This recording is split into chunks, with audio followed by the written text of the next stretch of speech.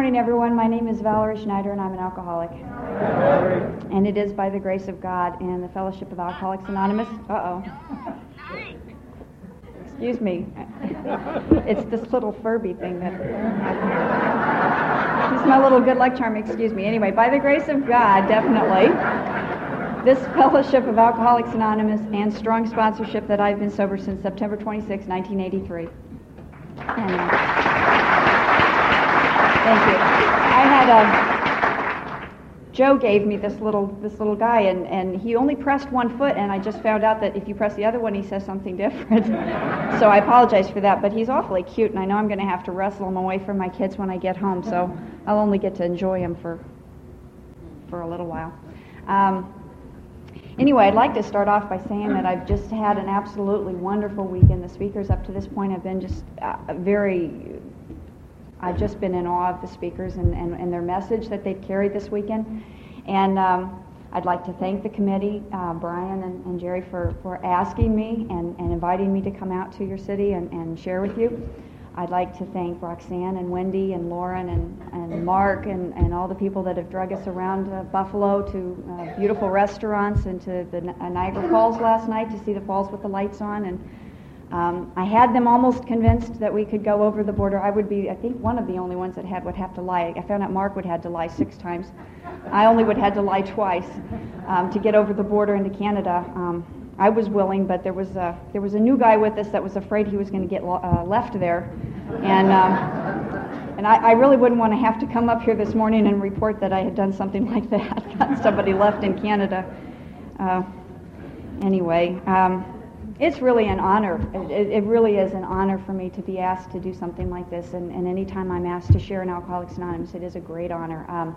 And sometimes I don't feel like I'm up to it, that I don't have the message. But all I have is what I did. And if I deviate from what I did, I'm lying, and then I get in a lot of trouble. If I get to that point. My husband's sponsor is sitting right over there taping me, and he's informed me that if I deviate, he's going to yell out, "Lie, lie!"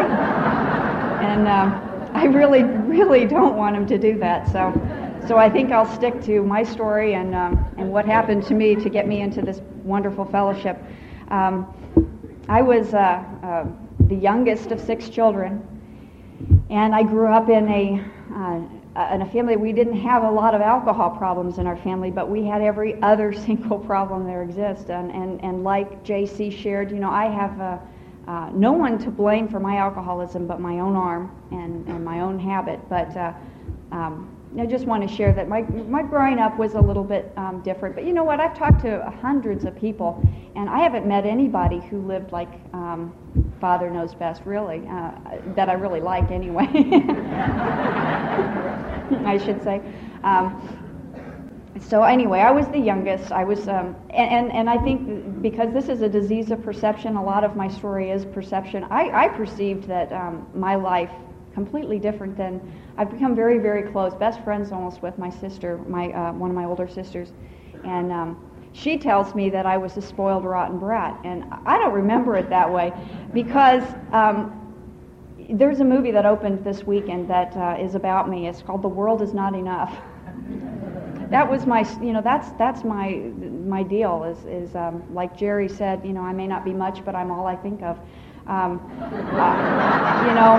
I love that. And I stole that from him back in 1984, and I've used it ever since because that is exactly how I feel most days. That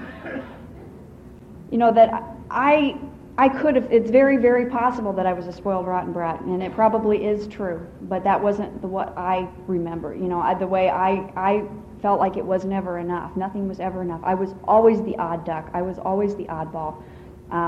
Like Wendy had said to me this weekend, the square peg trying to fit in the round hole, and I've always felt like that too. I always felt that there were 2 groups of people everywhere I went. There was me, and there was you. And that was always the way it felt to me. And to some degree it felt like at birth maybe everyone was issued a handbook, and mine got screwed up, lost in the mail, whatever. My dad, we moved 2 weeks after I was born. Mine hadn't arrived yet. I did not come with my instruction book like I was supposed to. And in almost every situation that I found myself in, I would I would feel like everybody else was cool and okay and knew what to do, and I was the only one that didn't know what to do. When we were coming to class and everybody else had their book already and I didn't have my book, and I think, how did they find out that they needed the book before class? Well, I don't know. I still don't know that answer. But that's the way I felt all of my life, and before I ever took a drink. So I don't know, I was just waiting for that drink. And I took my first drink at a slumber party that I went to when I was 13 years old. Now, I probably had a sip of this or a sip of that growing up somewhere, but that's not, what was not my first drunk. My first drunk was when I was 13.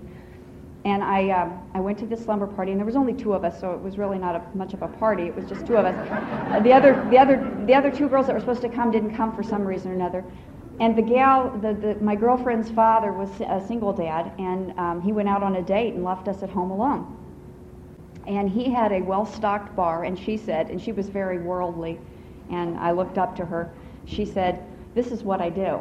I take about an inch off everything in his cabinet and make this drink." And I'm here to tell you, he had rum and tequila and vodka and vermouth and all kinds of things. And when you put an inch of everything like that in a drink, it's one god-awful drink. It is an awful drink. And she took a couple sips of it and said, "We shouldn't have added the grenadine," and wouldn't drink anymore. And I drank the rest. And really, I could sit down right now and that'd be exactly how I was. I drank the rest. That was the story of my life from that point on till I came to you. And what it did was it changed me. It changed me. When I took that drink, there's a dear lady back in Omaha, Nebraska that I love and respect and admire, Peggy, and she always would say when she took that first drink that a couple of things happened, and one was that her boobs grew. And I related to that. I've always related to that part of her story because that's what happened. My personality grew, whereas I felt like I'd had to go out and buy a personality the night before. All of a sudden, I took this drink and I was, where's the party? Where are the boys? Where's this? Dance on the table, put the lampshade on my head, and here we go. And I loved it. I fell in love with it. And that was a Friday night, and I was still sick Monday morning, and I couldn't go to school. I was still sick. But I never, not one instant, did I think, I'll never drink again. I thought, we won't put grenadine in it next time. Or I thought, we'll do something different. But it was not even a question about whether I was going to do that again. And I did that every chance I could, which my parents were fairly strict in their religion and very strict with us at home, and we had curfews, and we always had, we were always tried to, given, a good moral background and all of that. But so I didn't get a whole lot of opportunities, but I got as many. I did as many as I could, and I was also a great manipulator and a great liar. And I would say I was going to go somewhere, and I wouldn't. And that actually followed me into sobriety a little bit too. It's just later. I would, make up that I was going over to a girlfriend's house to spend the night, and I'd actually stay out all night drinking and whatnot. And so I was pretty much a weekend drinker there in my early teens. And when I was about 15, I met a guy, and boy, that's just, I don't know how many times I've heard that story from women, and I met a guy, and then the rest, and the rest is history. I was 15 and I got pregnant, and I thought I was really afraid. I didn't know what to do, and I got pregnant with that baby, and my parents kind of took over, and they were ashamed because they lived in a nice neighborhood and it didn't happen, and so I was locked in my room, not really literally, but I was sheltered, and I was kind of, and I gave the baby up for adoption, and all really that did for me was cement into me that I was different, that there was something wrong with me. There was just something wrong with me that I couldn't be like other people, that I had this, I don't know, I don't know. I dropped out of high school. I dropped out after 10th grade, and my parents made me take a GED, which I'm really glad they did that, and then they pushed me off into college. So there I was right after I turned 17, going to college, and I felt different there too. I felt like I had something to prove. So I proceeded to find the people that were like me, and it didn't take long.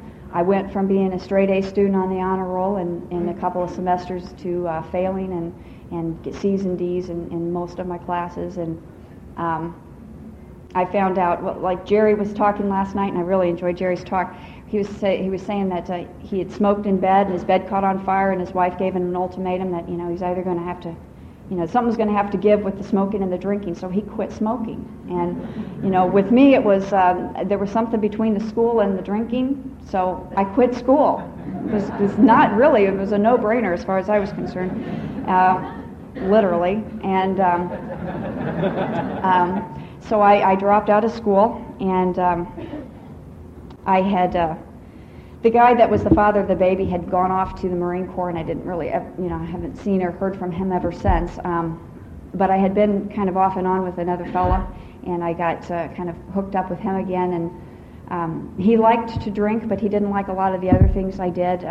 He was, pretty much just a drinker, and I think I had about a 4-year relationship with him, and I think I was faithful to him for about 3 days once.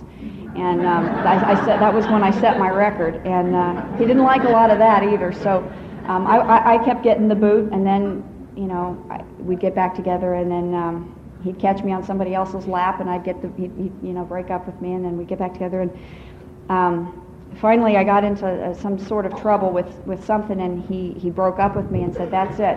And I was 18. And I decided that I was going to escape to Wisconsin. I'd been hearing this, my sisters had moved out, 2 of my sisters had moved out to Madison, Wisconsin, and they seemed to think it was great out there. I knew the drinking age was 18. I was still underage in Nebraska, and so I thought it would be a good place to go. So I went out to Madison, Wisconsin, and my sister was a half owner of a bakery, and so to kind of keep myself self-supporting, it was her idea that I work for her in this bakery while I was there. I was there for about 6 weeks or so. And so I had to go into this bakery every morning at 6 a.m. And, donuts don't smell very good when you're hungover. They really don't. They're just about, to this day, I really don't like those. I really don't. So I had to do that, and I got a little wild, and I got a little carried away. I mean, that's really, I was just kind of a wild person. I was always doing things that were inappropriate, saying things that were inappropriate, and I really have to say I really didn't want to be like that, but it just seemed always, another thing I could say that would sum up my life is it just seemed like a good idea at the time. Things that I would do would seem like a good idea at the time. And then later I would say, that maybe not have been such a good idea, but it sure did seem like a good idea at the time. And one of those was we had gone to an Oktoberfest there in Wisconsin, and there was 4 or 5 guys that I had been palling around with and drinking with, and they wanted to go off to some party, and it seemed like a good idea at the time, and so I did, and I didn't come back for 2 days. And my sister was understandably very worried about that, and she had been, calling the police and all kinds of things because she didn't have any idea what had happened to me, and I never thought about anybody else. I never thought about what other people were going through. I never thought about anyone worrying about me. That kind of thing never really occurred to me, actually.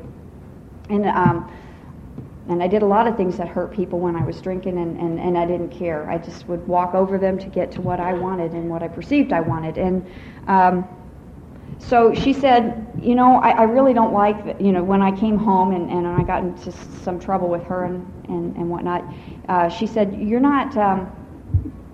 I don't want you to be on the loose like this anymore in Madison. I asked the other owner of the bakery, he had a son. I'm going to ask him to kind of escort you around. He's more your age. You might have more fun with him anyway. And I said, that's fine. That's great. I was really at that point only concerned with what he looked like, And he showed up, and he was going to take me to a Kansas concert. And I had bought a 5th of Bacardi 151, which was my drink of choice. And he said, I don't drink. And I said, it's not for you. And that was our illustrious start there. I thought, the nerve of him. How arrogant. I may have been an 80s woman, but I still thought that, he would pay for his own at least. Thought that was very arrogant. But then I found out that he hadn't drank anything in 3 years, and that got me kind of interested because he was 19 years old, and I got a little interested, and I made the mistake of asking him what that was about, and I just so happened to have a copy of a book you might want to look at. And he didn't know me, but I suspect now that there were some people talking about me behind my back. And so he gave me this book, and I still remember I opened it up to a page that said, "To conclude that others were wrong was as far as most of us got." I snapped the book shut and said, don't need that. And I threw it away, and my sister did dig it out of the trash can. And I honestly wish I still had that book, but I don't. She kept it as far as I know. Anyway, but he was my escort around town for the next few weeks. And boy, what a drag. What a drag that was. But I can see now that there was a seed planted there. There was something, and what was planted was I had a job where I worked downtown, and I have to walk by Skid Row drunks, from my parking spot. I worked for the government, so of course the parking lot was 3 miles from my office, and it seemed like, and I would have to walk by a lot of Skid Row drunks, and that's an alcoholic. I was convinced that was an alcoholic. There was no way. But because he was 19 and had been sober 3 years, that was filed somewhere in the back of my brain, and it was a year later when I came here, but that was I think the beginning of that. I went back to Nebraska, and about 8 weeks later, I got my first DWI, and that transpired. I had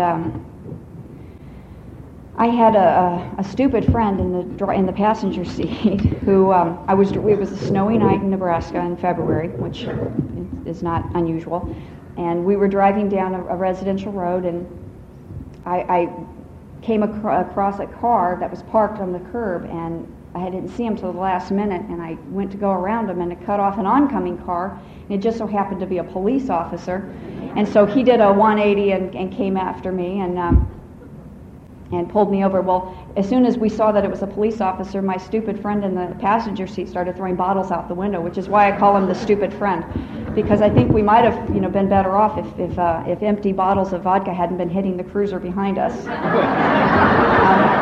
I might have had something to.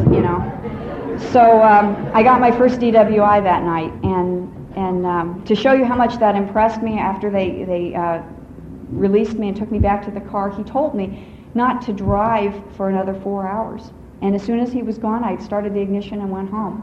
That's how much respect and awe of being arrested I had been that night.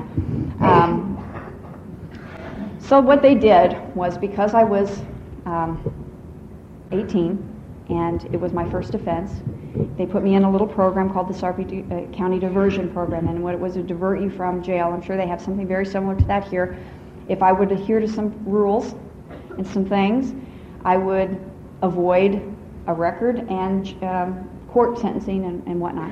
So I said, what do I have to do? And they said, you have to come see this person every week. I think I had to go see her, and actually I started off with a man that I had to go see, and I had to go to 3 or 4 AA meetings a week and get my card signed. I said, I could do that, and it was a 6-month program. I spent 13 months in that 6-month program because I couldn't get it right. I started forging signatures. I was smart. I thought I was smarter than the average bear. I learned a few signatures, and I thought, I really don't have to go to that meeting tonight. I can write Sally's name down here just as well as she did. And that worked for a while until the person I was reporting to, who happened to be a member of AA, knew that I was writing Sally's name in on a men's meeting or something. I got caught somehow. And they started me over in my 6-month program. And then, let's see, the next incident that I got into was on my birthday. I turned 19. And I was legal somewhere. It was in Iowa, but I was legal. And so I took off with a friend. We had gone to dinner with my parents, so I had kind of dressed up. I was wearing a long, blue jean skirt and some suede boots and long, kind of a heavy outfit. For the time of year, it was kind of a heavy outfit. And we'd gone to dinner, and then me and my girlfriend had gone off to drink, and we were looking for the guys, we were looking for the party, and sometimes the party was at these old rock quarries in Nebraska. They have those swimming holes is what we used. That's not what they're intended for, but that's what we used them for. And so we found some people at one of those, and I got out of the car, and I was really drunk. I'd bought a big bottle of vodka that night, and was really drunk, and I fell in with all these clothes on. And another time when it seemed like a good idea at the time, I decided that I didn't need my clothes, that I should take all of my clothes off. So I did. I took all of my clothes off and was driving home, and probably everything would have been okay if I hadn't decided to. I used to play a game where I would go in and out of the dashed lines on the, especially if it was really late at night and there was no one. I didn't see the harm in that. However, it's not a good idea to do that in front of Sarpy County Courthouse, I found out, because I got pulled over. Now, I don't have anything on except a smile, and I get pulled over, and the policeman looked into the window and said, "I think I'm going to waive the field sobriety test." I said, "That's probably a good idea." And he didn't arrest me either. He said, he didn't have a raincoat in the back of his car, so he couldn't arrest me, because I think he didn't want me anywhere near him, probably, I don't know. So, but he did say, he did know that I was in the Sarpy County Diversion Program, and he was going to report to my probation officer, or whoever this person was, Monday morning. And I said, okay, well, Monday morning I made sure I was the first one to call that guy, and he said, we're going to give you one more.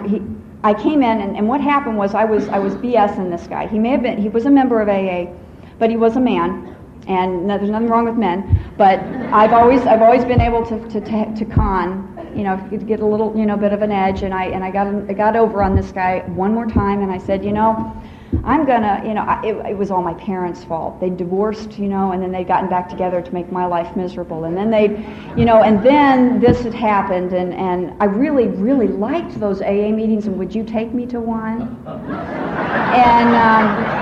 And he did. He took me to a meeting, and I got started over in my diversion program, but I also got yanked from him and put on another file, which later, transpired later when I got in more trouble. I found out about that. So what happened was nothing changed. Nothing changed. I got stopped. I was going 40 miles an hour in a 25-mile-an-hour zone. I ran a red light, cut off a police officer who pulled me over. I had a joint going that I quickly stuffed in the ashtray. We'd had all the windows rolled up, because you do that when you're smoking pot. Keep it smoky and nasty in the car. And he pulled me over and let me go. I was drunk and high, and and every time that happened a few times, I would say, the luck of the Irish, or, I got over on him, and all it did was get me another drink. That would just buy me another drink. And then a couple of things happened. I got transferred from his file case to this woman, and she was in AA too, and she was a real bitch. She really, really was. She was really, really... she didn't believe anything I said. Matter of fact, nothing I said. And she had tricky little things that she'd say to me, like, she'd ask me questions all the time. I always felt like when I went in there that, I had to, like Jerry would say, you should always know the answer to any question before it's asked or whatever. And I would try to figure that out. I would try, process every question she'd ask and think, what does she want me to say? What should I say? What and I would usually feel like I came with the right answer. And she asked me if I ever thought that I might have a problem with alcohol, and I did that with that question too. I processed that, and I thought, it probably wouldn't hurt if I said that, it might even help me maybe if I said, yeah, sometimes I do think that I might have a problem with alcohol. And so I said that, and she said, normal drinkers don't think that. And I thought, man, ouch. And she'd get me on a couple of things like that. That was Lisa, and she was on my case. Because you know what? She knew who I was, because she was just like me. And that's what I found in AA, is I found that the women in this program are just like me, and they can see right through me. And I've not been able to con a con. And there are a lot of men that I've not been able to con too, I might add too. That's certainly not my intention to let you think that I've been able to get over on every man in AA, because that is certainly not true. My husband's a prime example of that. Anyway, so my last drunk, I was driving, and I had a headlight problem. My lights would go on, and then they would, about 20 minutes later, they'd go off. And I would have to pull over, turn my lights off. This little wire or whatever it was would cool off, and then the lights would come back on. I could turn it back on, and I get about another 15 minutes down the road, and the same thing would happen. The lights would go off, and I have to pull over. And so I was almost home, but I knew it had been about 17 minutes since those lights had gone off. And I saw a policeman coming this way, and I was thinking, please, just don't go off before I get past him. But of course, they didn't. And he pulled me over. I had another stupid friend in the car. And this time he had marijuana, which he put into my glove box. And you know what? It could very well have been mine. I'm not saying that it was, I really am not squawking too much about that, because I owned that stuff too, and it could have been. But I wouldn't have done it right before I was, I wouldn't have put it in there right at that moment. That was, I think, a little, obvious or whatever. But anyway, you're in trouble when the policeman says, "Valerie, I can't let you go again." And I said, on first name basis with the police department, that's just not good. I had a 64 and a half orange Mustang in just beautiful shape, but it was the only one in my area like it, so I had to sell it and buy an incognito car, because they were looking for me all the time. That's how paranoid I got. So I gave up a beautiful car that I had. I don't know. I had so many instances where that I could relate, that the things that happened and whatnot. But that last night, I had just been. It'd been a long year. It really had been a long year of getting into a lot of trouble with the police, a lot of trouble with that parole officer, the new one especially, or the probation, whatever she was. I don't know what her title was. I really don't. Anyway, and that night I got another DWI. And I knew I was in trouble this time, because I knew that they probably weren't going to say, "We'll start you over in this 6-month program this time." But I woke up the next morning, and what happened was I didn't want to look at myself in the mirror. It's as corny as that sounds, it's just the same thing that happened to me. I did not like who I was. I did not like the cheating that I did. I didn't like the lying, the stealing, the things that I had become. I really didn't like that. I had been brought up to have certain morals and values, and I really wanted to be a member of society that people respected and liked, but I didn't know how to get there, and I didn't know what to do. And I certainly knew that night, that next morning, that I wasn't going to get there that way, that it was not going to be through a jail. And so I went in, and I went to court this time, because they said, "We can't, we have to send you to court this time." So they sent me to court, and the judge said, "I've been looking at your file." This was my probation officer's file, and he said, "And I have a feeling there's more to this story, so I'm going to order a pre-sentence investigation, and we'll come back here in 3 months. Meanwhile, you're court ordered to go to 90 meetings in 90 days." And I was the first to raise my hand and say, "But I have a faulty vehicle. I can't be driving." Not when it meant driving to an AA meeting is what I meant. And Lisa said, "Don't worry about that. We'll take care of you." And they did. The women in AA picked me up and took me to meetings for the first 3 months of my sobriety. Someone was there every single night, and they came, and there would sometimes be 2 or 3 of them in the car, and they would always be laughing, and I always suspected they'd been laughing about me until I got in, and then they'd change the subject. But that's just, that's just my own ego and paranoia. But more than likely, maybe they were. Who knows? But anyway, I thought that morning when I got up and looked at myself, I thought, I knew about AA. I had been to AA meetings. I'd been getting my card signed, and ever since the forgery incident, I had been going, and so I thought, I'll give it a try. And maybe I believe that was God inspired. I'd always believed in God, but like the book says, I suspected he didn't believe in me, or I really hoped he wasn't paying too much attention. really, honestly, that's probably what I went closer to it, was I hoped he wasn't paying too much attention to what I was doing, and that he certainly didn't have time to be personal, and especially with the likes of me, that he was off busy being proud of Mother Teresa and other things, that he didn't have time to be, concerned with the doings of one small insignificant person, and who had broken most commandments anyway. So I hoped he wasn't paying attention, and that was the extent of that. But there was a little bit of a God thing there, because I had already begun to feel and do and think things that I couldn't do of my own power, and that was trust, a little bit of trust that might work.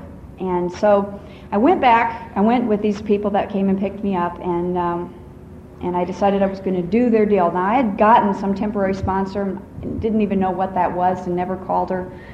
But I went to this meeting, and the first meeting I went with these guys, and they said, the first thing you need to do is find a sponsor. So I looked around the room, and I found the one that looked the nicest, because I thought, that might be a good idea. They told me already I couldn't have a man as a sponsor, and none of the men in my area would have sponsored a woman anyway. So I had to get a woman sponsor, so I thought, well, I better find one that looks nice. So I found one that looks nice, and I found out I caught her on the one day when she was in a good mood.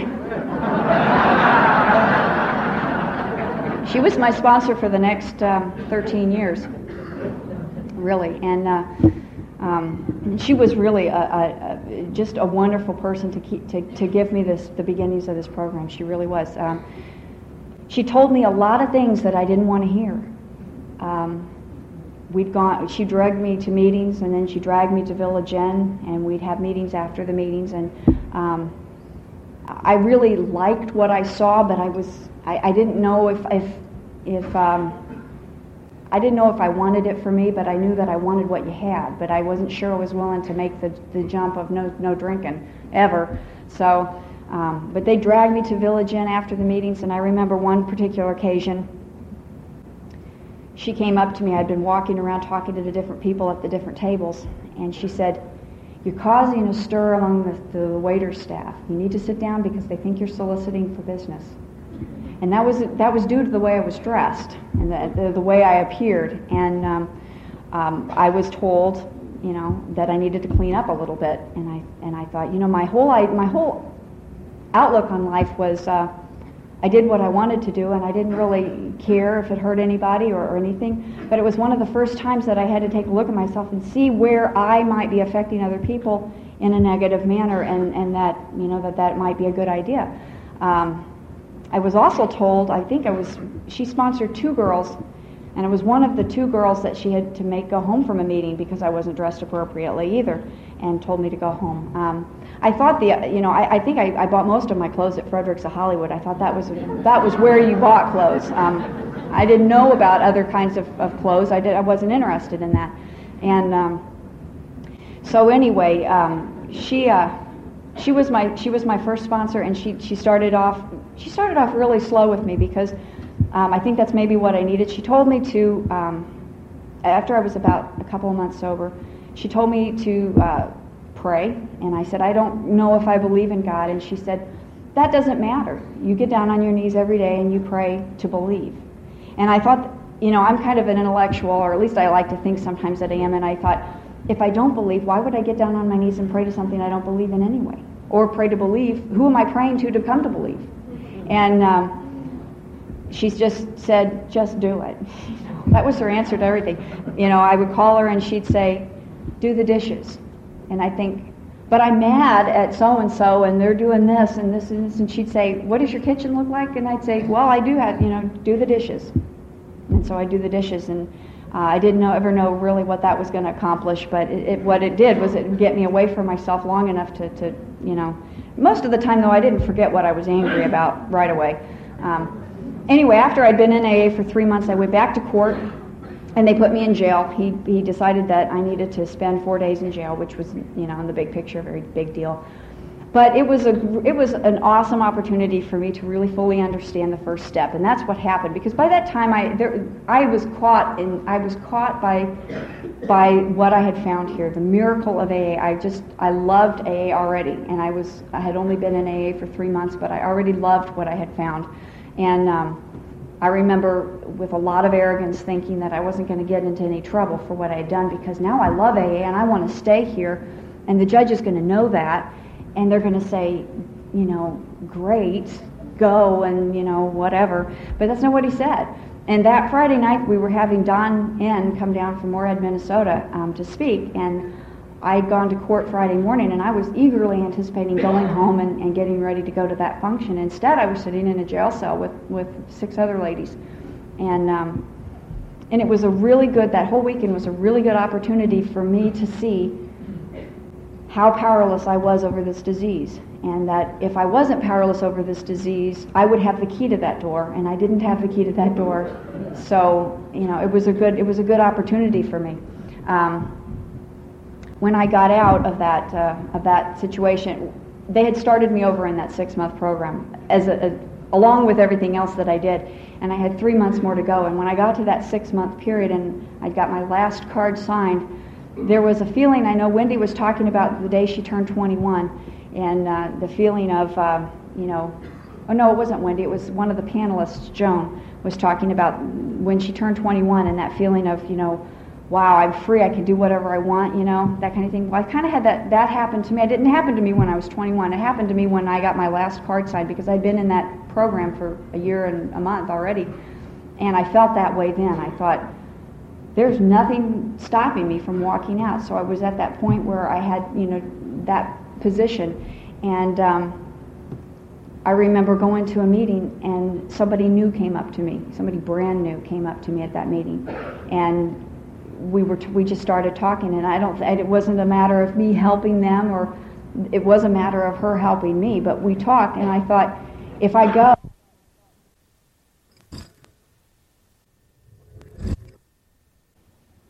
miss this, and this is what I like, and this is what I want, and I made that decision that the power of this program had got me. It had got me, and and it still has me. And it has been a wonderful, absolutely wonderful journey, and every time I think it can't get better, it does. It seems like that's what's happened for me. When I was 3 months sober, I met my husband. He was couple years, 2.5 years sober at the time, and I was 3 months sober. And I was the only person that his sponsor told him to stay away from. Imagine that. I don't know why. Actually, I do know why. It involved all of them in this big lie, except for my husband. It was I lied to my sponsor and my mother, and I was still living at home at the time, and I just done this, And really, what always impressed me about that in retrospect was I really felt bad because I'd been caught. And it was a few years later that I actually would feel bad about doing things and not getting caught, when I actually developed a conscience in this program, but it hadn't happened yet. At that point, I was really only angry that I'd been caught. And anyway, and he said, boy, she's trouble, stay away from her. And I told that to Jerry Jones, and he said, and your husband probably said, where is she? Because he was in AA too. He was a sick alcoholic. So we found each other, and we started dating, and he was in the Air Force, and he got fairly, about 2 months after we started dating, he got orders to Germany, and he was going to go, and I had to we had to kind of decide what we were, what was going on here. And I know he talked a lot with his sponsor, and I know I talked a lot with my sponsor, and it seemed like the right thing to do, and we got married. And we had about, I think it was about 200 people in AA at our wedding, and I really honestly, looking back, think there was 199 of them back there taking bets on how long we'd last. But September 1st, we celebrated our 15th wedding anniversary.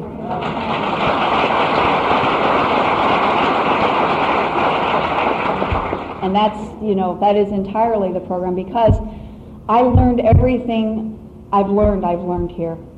I didn't know anything. I honestly mean that. I didn't know, I was telling them at breakfast, I didn't know that lights would turn red only if opposing traffic came up. I didn't know that. I didn't know that when I got sober. I found that out after I was sober, that I paid attention. It's like I came to. And I learned everything about how to be. I was a couple of months sober. They had this winter frolic thing, and a friend of mine that I palled around with in the program fell down the hill and got hurt and ended up in the hospital. And everybody was going to go visit her. And I thought, what a novel concept. You're going to go visit somebody in the hospital? I had never, ever done that. And I'd had a best friend in a near death in ICU for weeks, and I never so much as sent him a card or called or anything. And he at the time was my best friend.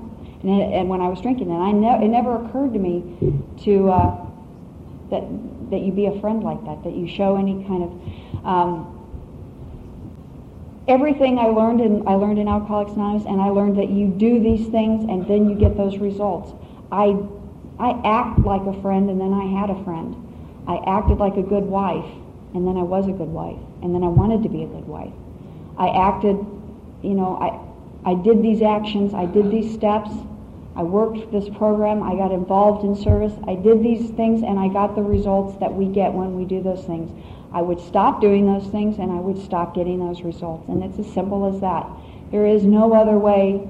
There is nothing else about this program that I need to know except that if I do, it kind of reminds me of that game Jenga. And for those of you who don't know what Jenga is, it's a bunch of little stick blocks that you build up, and then the object of the game is to take one out at a time, and at some point the thing crumbles and falls. And my program is like that. This program has been built with my sponsor and with you people and this fellowship, one thing at a time. Go to meetings, call your sponsor, read the big book, sponsor people, have an honesty, integrity, all these things that we do. Trust in God, pray every night on my knees. All of those things that I do. And if I take some of those away, I don't know which one is going to be the last thing I take away before the whole thing falls. And I don't want to find out. I've never not gone to meetings in my sobriety. And I don't intend to try now, to start now, that's for sure.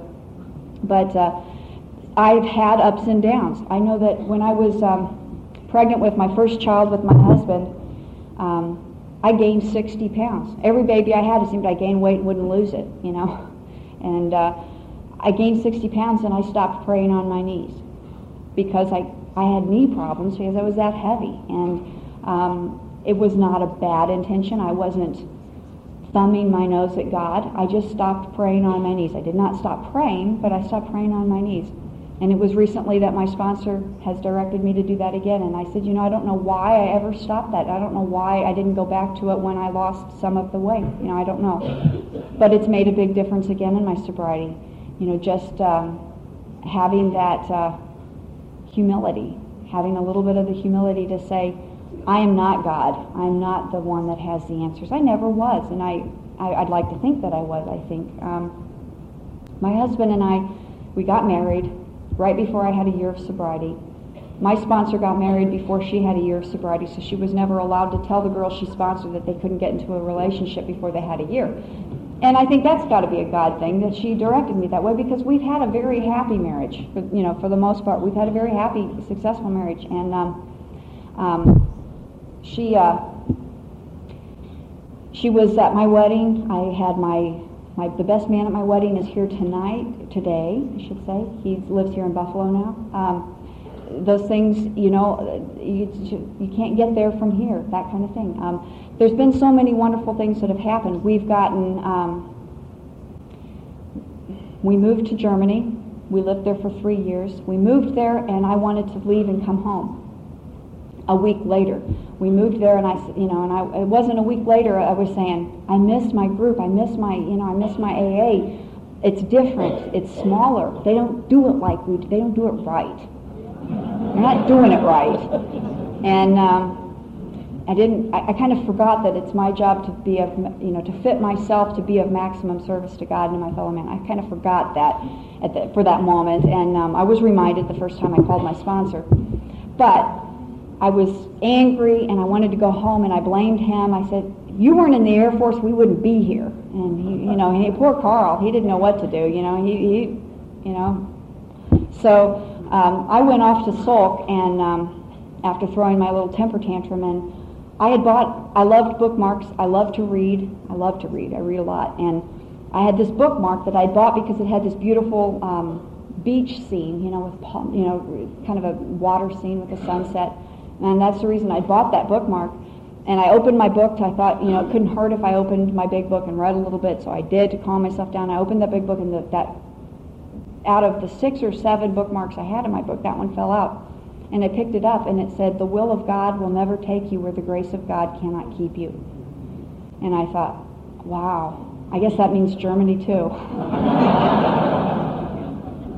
So, I had a little bit of an attitude adjustment, and then I got a little bit more the next time I talked to my sponsor, which,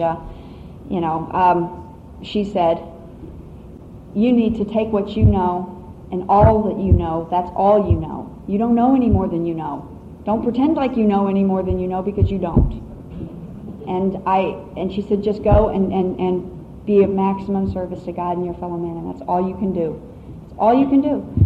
And we ran a flop house for the next 3 years. That's all I can say is that we had AA members living at our house every single weekend, 52 weeks a year for 3 years. We had guys that lived in the barracks, and they didn't want to stay at the barracks because the barracks is kind of a rowdy place on the weekends, and they'd come over.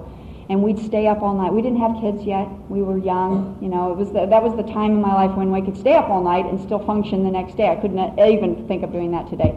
But I'd be absolutely dead to the world if I tried that today. But we would stay up all night playing Risk and Zork on the computer that had just come out at that time, and all kinds of things, all kinds of games. We'd play with these guys all night and stay up all night, and then we'd go to the Sunday morning meeting, and we'd all be just so spiritual because we had been up all night and we were wired and had 14 pots of coffee between us, and it was great, And my husband loves this part because he had more sobriety than a lot of the newcomers coming in, obviously, and so he was the obvious choice for sponsorship, and so he sponsored everyone, it seemed like, and we were near Baumholder, Germany, which I don't know if you know, this is the greatest concentration, or at least at the time, I don't know if it still is, it was at the time, the greatest concentration of battle-ready soldiers in the free world, which means men.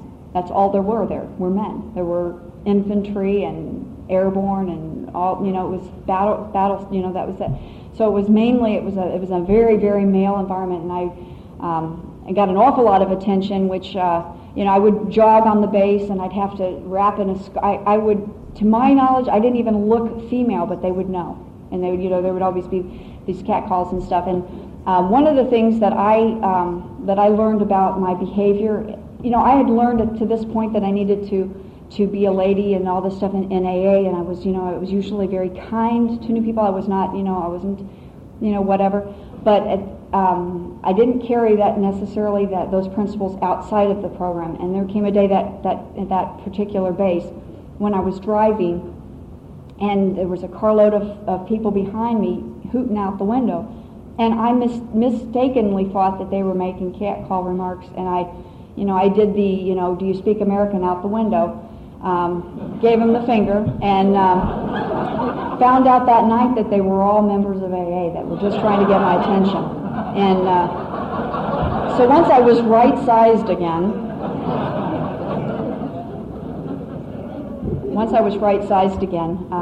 I've never flipped anybody off in my vehicle again, because I don't know, I don't know when, I may be the only copy of a big book that anybody sees. I may be that. I don't know that. Before I had kids and I was working, there was a young guy at the office who I liked him. There was something about him. I just really liked him. And about a year later, he came into AA. He didn't stay, but he came in. And you know what he said to me several months later is he said, "When I came into AA and I saw you across the room," he said, "I knew it had to be an okay place because of the way I was at the office. He knew I was an okay person. I wasn't out there, I don't know, I wasn't cheating on my taxes and cheating on my husband and doing all these things that looking, I don't know. I was trying to carry a message of AA, I guess. Not really trying to, I shouldn't say that. I was just trying to do the things that I've been taught to do, which is the principles that we have in AA. We left Germany. We went to Colorado Springs. We were only there for about 6 months when he took an early out of the Air Force, and we went back to Nebraska, and we stayed there for 6 years, I think, at that time. And my first 2 children with him were born, and there was an interesting thing. You know, I had gotten a lot of things from AA. I'd gotten everything I knew from AA. I had grown up. I'd literally grown up in this program and with these principles. And I'd given the baby up for adoption years ago. I had said that baby would be 19 next March. So, and I guess not a baby anymore, but this was years later. I was pregnant with my husband and my first child. And all of a sudden, out of nowhere, this fear came out that I wasn't going to be able to carry the baby to full term. That I would, you know, it was just kind of a little fear, and I didn't share it with my husband at the time because I didn't want him to think I was psychotic or whatever. I don't know. But I just had this fear. Now I knew by this time, and I had plenty of faith that God wasn't a punishing God, and I knew it didn't make sense and it wasn't logical. But I kind of felt like I didn't deserve what I had. I felt like I didn't deserve what I had because of the things that I had done when I was drinking, the awful, rotten things that I'd done to people. I mean, I'd done a lot of awful, rotten things to people. And I had that baby, my daughter, my oldest daughter, and she was 2 days old. I was sitting in the hospital alone with her, and I felt, the only way I can describe it is I felt forgiven. I had this overwhelming sense that I was forgiven, not that I believed that God held a resentment against me, believe me. I don't get that impression, but I just felt it was the most wonderful feeling in the world, actually. And I had the deepest sense of gratitude for this program that I can't even begin to express in words at that moment I had. And I tried to tell my sponsor, and she said I just had the baby blues. And I said, no, it's not that. It really isn't that. I said, I feel this, I felt at peace. The only other time that I felt that way was after I had done my 5th step with her. I had that feeling again. And, you know, the promises that we have in this program, the things that we get, and are so outweighed by what I've had to give. I've had to give nothing, and I get so much. I just have to go to a few meetings a week and talk to some drunks, which I love to talk to anyway. I love to talk to people. I love to find out about them and find out what's the deal. And Jerry's, what he talked about last night with the woman who had cancer, terminal cancer, and wouldn't she just love to go to a few meetings a week and have her cancer arrested? Wouldn't that be a great thing? You know, wouldn't she trade places with me in a New York Minute? Yes, you know. And I've felt that way an awful lot in my sobriety. I felt like an ungrateful bitch sometimes when I think I really don't want to. You know, it's cold, it's snowing. I don't want to go tonight. I don't want to do this. I don't want to do that. I for years was on a committee that went to the Sarpy County Jail, returning to the scene of the crime, as my sponsor would put it. That we'd go there and bring a meeting, and it was only, my name came up, you know, we had so many people that would volunteer for that. I only had to go about every 8 weeks, and yet every time I went I complained that I had to go, and I didn't want to go, and it was always an inconvenience because Monday was the night my husband went to a meeting, and I had to get a babysitter, and I blah, blah, blah. And then I'd go, and isn't that awful that I'd even think that, but that's what I thought. And I would go, and I would always leave there glad I had gone. Every single time. And you know what I think is interesting about this is that I was never, I wouldn't remember that. I mean, it would be like you think 8 weeks later I'd remember that I feel better when I go, and I wouldn't remember that. And that's why I have to stay here, because I forget so soon. I forget within days, sometimes hours, you know, from meetings what I'm supposed to be doing. We left Nebraska after 6 years and went to Korea, and we were there for a year and a half, or about just a little under that. And we had, you know, the same experience that we've had everywhere we've gone, and that is that you take only thing that you know, that's all you know, and you try to be of maximum service in whatever they need, whatever the capacity you can be. And we did that. We went back to Nebraska after that. We were there for just a couple of years, and then we moved out to New Hampshire, and we've been there a year and a half. So we've traveled a bit, and you've probably gathered that. And everywhere I've gone, I've felt like I've had to, that all I've needed to do was go to meetings, reach out, help people, try to do what I know, what I've known and what I've been taught, and that's all I can do. We have 3 beautiful children. We have a 9-year-old girl, a 6-year-old boy, and a 9-month-old baby, Emily Rose, who's the delight of our life. She wasn't planned, and I think they're just some sort of bonus, you know. She's just a bonus. And considering also I have children that, you know, help me out a lot too. She's been a lot of fun. She's been a lot of fun. I'm a good mom. I will stand here and say that. I'm a good wife. And I learned that from you. I have friends. I call them. I keep in touch with them. I have a best friend back in Omaha that I keep in touch with as much as I can. You know, we keep in contact with each other. She came out this summer and visited me, and we do that. And I've made friends where I am, obviously, too.